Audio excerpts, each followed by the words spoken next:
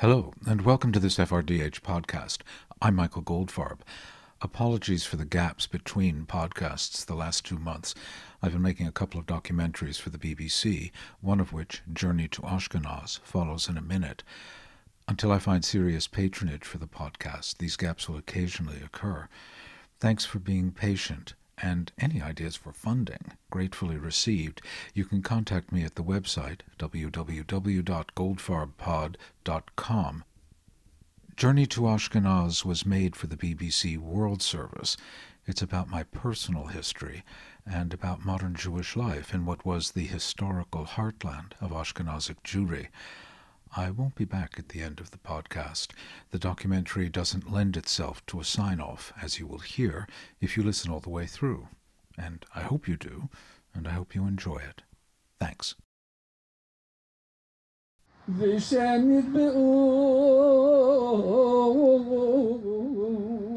Prayer as lament.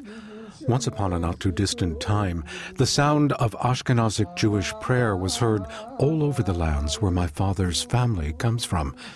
Then the 20th century happened, and this sound was almost entirely extinguished.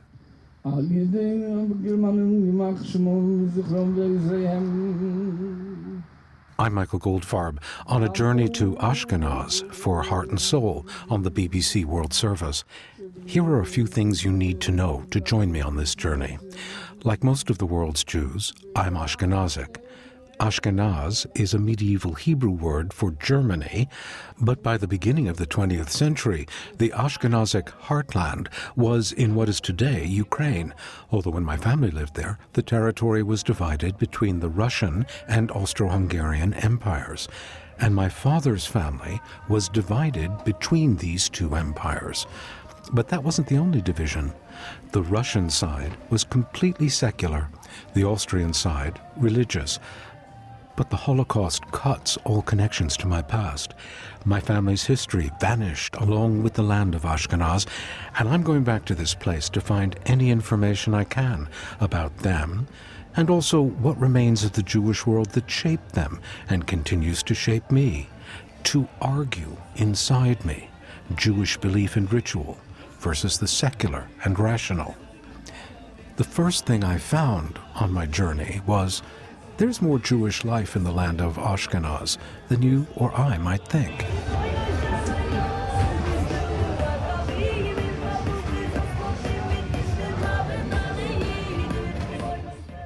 This year, on Rosh Hashanah, the Jewish New Year, in Uman, the followers of Rabbi Nachman of Breslov gathered at his tomb, as they have for more than 200 years. As many as 40,000 traveled to this provincial town from Israel, the U.S., and Western Europe.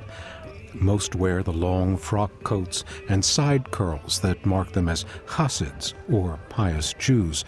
They wander up and down the narrow hillside on Uman's outskirts, where Rabbi Nachman's tomb is, listening to harangues from those leading their own pious groups.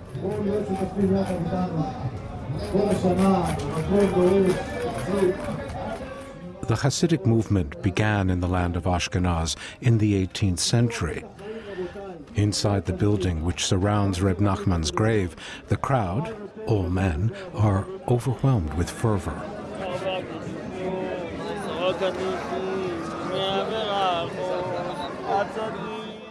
The only place I've ever encountered a similar surrendering to faith was at the shrine of Imam Riza in Iran's holy city of Mashhad.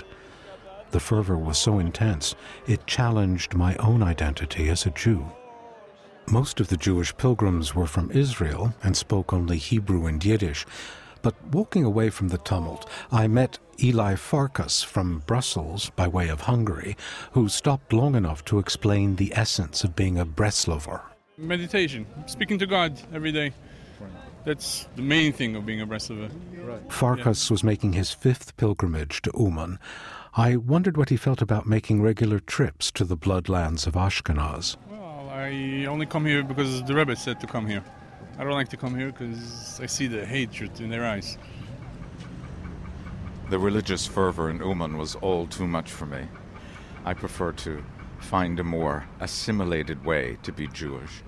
And I'm standing on a corner in the Moldovanka in Odessa, The Moldavanka was the old Jewish quarter where poor Jews lived.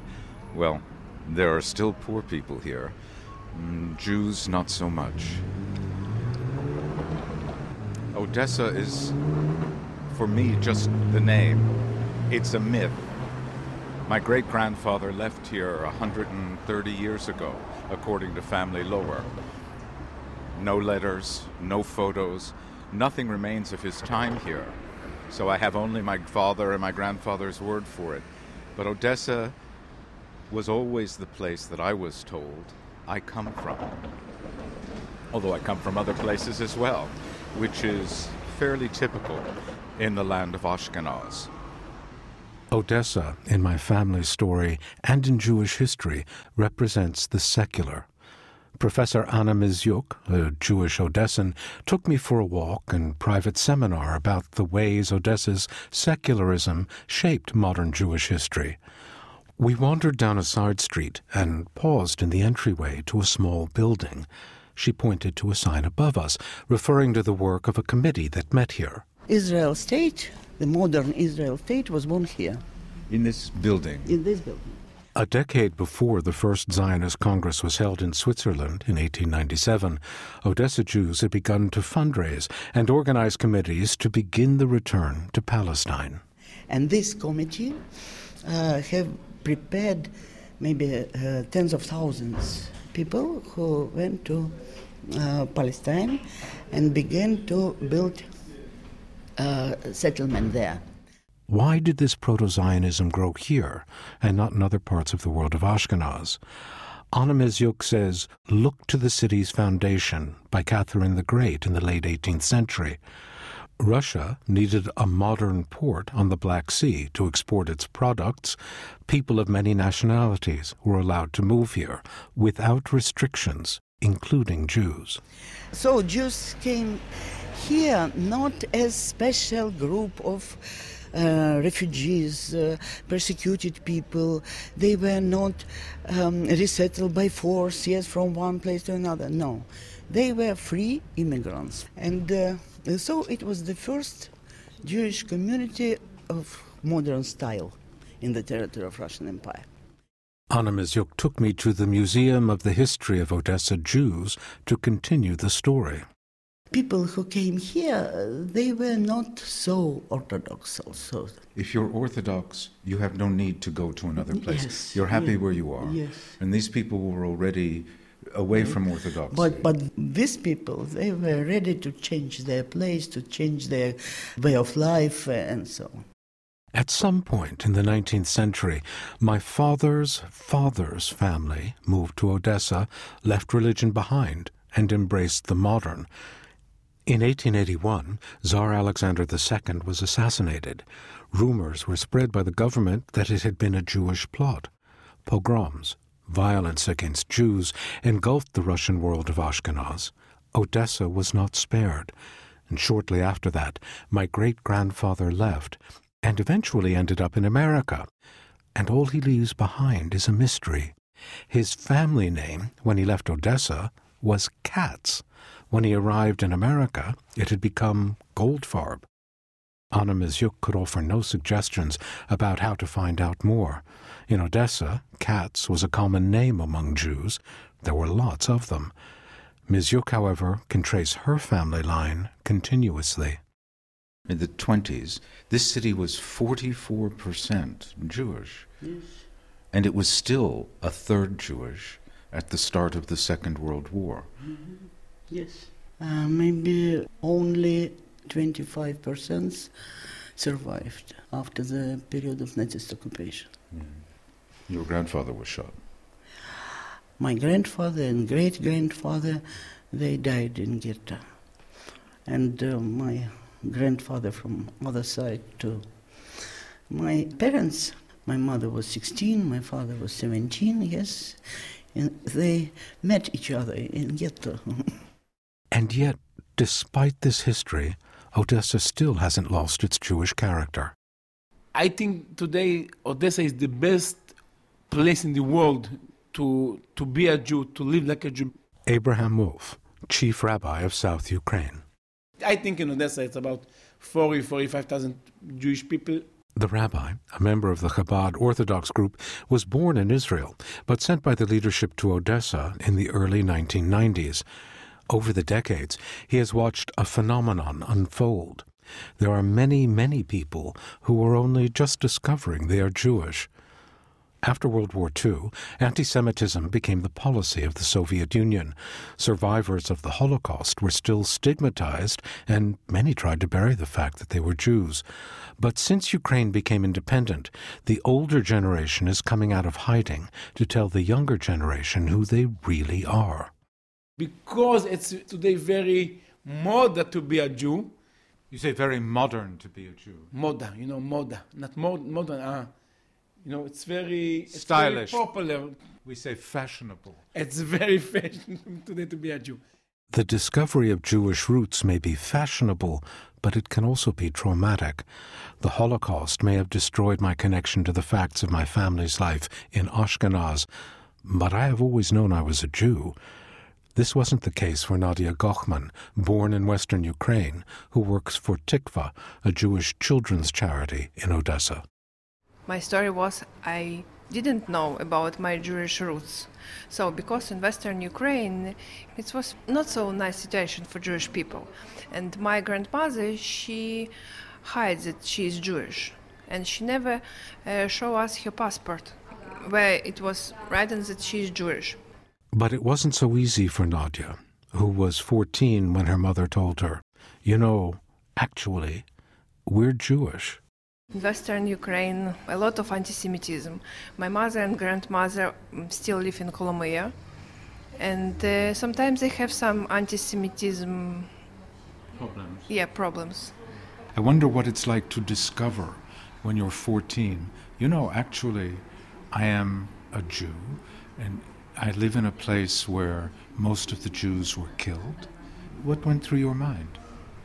After I started to doing interest in what is Jewish life, I knew that in my city, in Kolomyia, before Second World War, was a lot of Jews. And after Second World War, was no one. So I learned a little bit about Holocaust, and it's, I don't know. It's hard. Yeah, every time. The part of Ukraine where Nadia comes from is also where my grandmother comes from. It's called Galicia and was part of the Austro-Hungarian Empire. And the next part of our journey to Ashkenaz on the BBC World Service is taking us there. The capital city of Galicia was Lemberg, and my grandmother always said she loved Lemberg.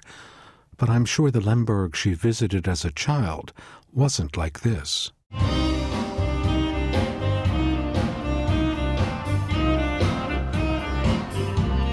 The band is smoking hot at the Pravda Beer Theatre on Rynok Square in the medieval heart of Lviv, the Ukrainian name of Lemberg. It's a comparatively quiet Tuesday night. On the weekends, there are performers every 10 meters around the square, competing for ears and small coins. At the beginning of the 20th century, Lemberg was the provincial capital of Galicia, the easternmost province of the Austro-Hungarian Empire. The city, with its magnificent late imperial architecture and Belle Epoque opera house, survived all the terrors of the 20th century, Nazism, Stalinism, intact. The region's Jews did not, so they require a different kind of music.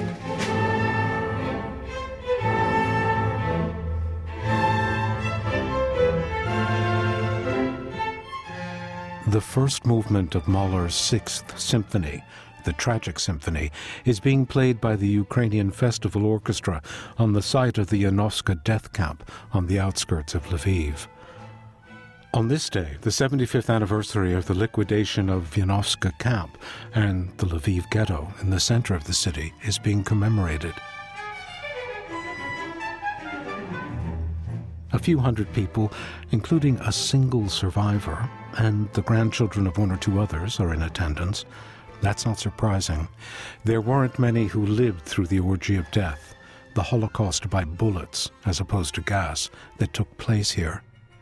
By the summer of 1943, virtually all of the region's 620,000 Jews were dead.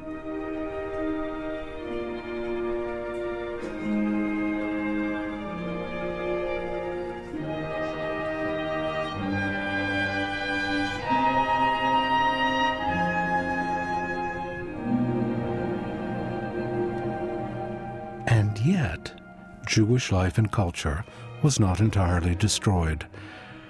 The second half of the 75th anniversary commemorations were held in Lviv's medieval heart at the site of the Golden Rose Synagogue, dynamited by the Nazis.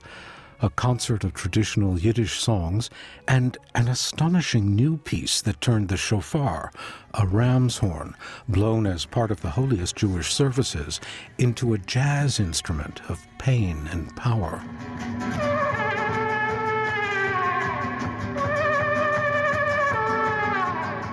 Natalia Vakshinska and her husband Yevgeny make songs from Bible verses. Yevgeny plays the guitar and arranges the music. Natalia's voice is the primary instrument, but the couple wanted to add something else.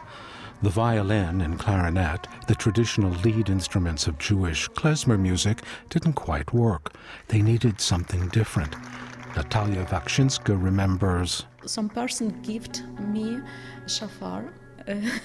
And yes, just gifted a shofar. This is amazing. Yes. You know, I mean, there aren't that many shofars anyway. Yes. You know, in a synagogue, my own synagogues growing up, there was one guy. There'd always be one guy who had learned how to blow so that, you know, at the holy days, you would hear the shofar, and you put the shofar away, you know. But this is like something else. So somebody gave you one? Yes, really, we know about it because people came to us and spoke, you shouldn't use this instrument in such way.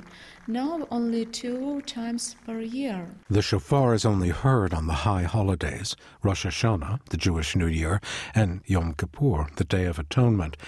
But the way these musicians use the ram's horn transforms it from an instrument for ritual into an instrument of renewal.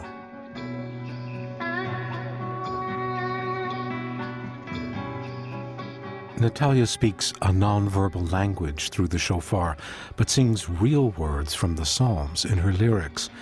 At the Golden Rose, it was a single verse from Psalm 144. I will sing a new song unto thee. In Hebrew, new song is Sher Chadash. Sher Chadash, Sher Chadash, Sher Chadash, Sher Chadash, Sher Chadash.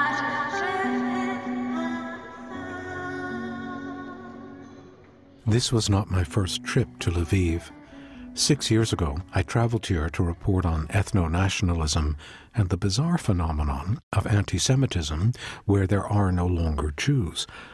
Lviv today seems to be acknowledging its past and wants to re-engage with it, as evidenced by the 75th anniversary commemoration at Yanovska Camp, the first of its kind in the city. But there have been other changes as well. The Ukrainian Catholic University has recently started a course in Judaica studies, led by Professor of History Yaroslav Ritsak. How could you study history here if you don't mention Jews, which is a very important part of the history and past of this territory? So what you're saying is you can't write the history of this part of Ukraine, of Galicia, Halachina, however you call it, without including the Jews. I would say any part, because Ukraine is basically traditional Jewish territory since the very old times, but specifically here. And what languages do the students have to know then? I mean, presumably they have to learn some Yiddish or not? Yiddish and Hebrew is a must, but then also local Polish, Ukrainian, and Yiddish, also very importantly German. Polish, Ukrainian, Yiddish, Hebrew, German. It existed in all these languages. But with so few Jews left, what materials are there to work with? The good thing, well, the best thing that happened here in terms of historical studies, our archives here are preserved, they're perfectly preserved. Lucky enough, the city has not been suffered or destroyed either by the First or Second World War. So there's a plethora of documents, actually. Those documents, births, deaths, marriages throughout the Austro-Hungarian province of Galicia are incredibly well organized, and some of them have been put online. Historian Olena Andronati offered to help me look for evidence of my grandmother's family. I had two clues to give her: her maiden name, Schlitten, and the name of the town she came from, as entered in the immigrant arrival registry at Ellis Island, New York City. Sasov, Sasiv in Ukrainian, a tiny town around 80 kilometers away from Lviv.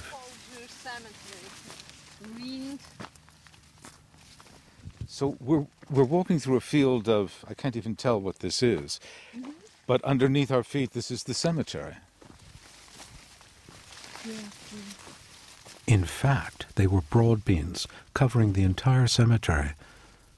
Vast open fields stretched in all directions, and at the horizon were forested hilltops, except in the southwest, where two enormous radio antenna dishes sat incongruously, left over from the Soviet Union's anti-ballistic missile warning system. This is a pretty sizable place, and all of the tombstones have been taken away. But for me, I don't know even if I have, relations buried here, because all I know about the past is that this is where they came from, and my great-grandfather worked here on an estate. He was the administrator of somebody's estate, but maybe it was his first job. Maybe he came from somewhere else. Maybe his family and his wife's family are buried somewhere else. There's no way of knowing. We don't know really, because we have not any books about this cemetery, for example, and really we have no idea who exactly was buried here. I had hoped that there would be some tombstones, and I fantasized that I would have a moment where in Hebrew I would see my family's name, Schlitten, in Hebrew, and I would say, oh my God, this is my great-great-grandfather, but it's not going to happen. Yes, it's a pity, but... We went to the Sasiv town hall and were directed to the local school, where a history teacher gave us a lecture on what life was like there when my grandmother was a little girl. Sasiv and the adjacent hamlets were shtetls, or village communities. The majority of the population in the area was Jewish. It was primarily an agricultural region, but Sasiv was big enough for there to be a couple of small factories making products for Jewish worship, and, more importantly for me, a local registry office. Some of the records of my family had survived and were stored in the Habsburg archives in Lviv. Olena Andronati had found a few references to the births of my great-aunts and the birth and death of a son in 1909, the year before the family arrived in New York. It also showed that, in fact, they lived in Pobich, a village a few kilometers north of Sasiv. We drove in that direction, stopped by the side of the road, where the concrete foundations of an old factory were visible in the long summer grass. And Olena told me a sad story. During Second World War, here was ghetto. We're standing on a road. To me, it's going nowhere. It's just in the middle of nowhere. And it's all trees and wildflowers, and there's some corn planted over there. But when the Germans came through in 1941, they built a ghetto here on the ruins of this factory, and across the road where you're just pointing is where the men were. Yes, and here was men ghetto, because women they will send to Belzec, and Belzec was to it's a death camp. The women of the area were all killed in Belzec. The men were forced to work in the factory whose remains we were looking at, until one day they were marched into the woods behind where we were standing, and they were all shot. Through a line of trees, perhaps half a kilometer away, I could see some roofs. This was Pobich, where my grandmother had lived until she was 10 years old. I asked Olena what it was like to deal with this history every single day. 15 years ago, I thought that all Jewish world was killed and was disappeared during Nazi period. But when I started to discover this Jewish world here, I realized that this world was disappeared not only during Second World War, but during Soviet period. And most of all, the first was killed Jewish people. And after that, Soviet government killed all remembrance about Jewish people. Every single day when I try to find something, I surprised and I don't understand how it was possible. My journey to Ashkenaz had come to an end, standing by the river Bug, in the fields where my grandmother must have played. In 1910, my great-grandfather brought his wife and 4 daughters into the United States of America, and that's where history ends for me in this place. I know only the name, only because I was able to research it. I know nothing about their lives, and there is no remnant, there is no single place where I could find out more about how they might have lived, except this one anecdote. My grandmother knew some folklore about cows, and in the pasture just under that bridge, there are cows. And I wonder if she looked into that pasture, if she ran through that pasture. And I try to match up this extraordinarily rural agricultural region with the bricked-in, hemmed-in Lower East Side, where she ended up living in New York in 1910. When you stand on the remains of the concentration camp, you say a little prayer of thanks. There should be a prayer of thanks in the Jewish religion now for all of our great-grandfathers who were clever enough to leave this bloody land. Because I think if he hadn't left, then he would have been dead here. If there's a meaning to religion for me, then it has to be in finding some kind of new ritual to acknowledge the loss, the utter loss of the world of the Ashkenaz. Shabbat Hashem.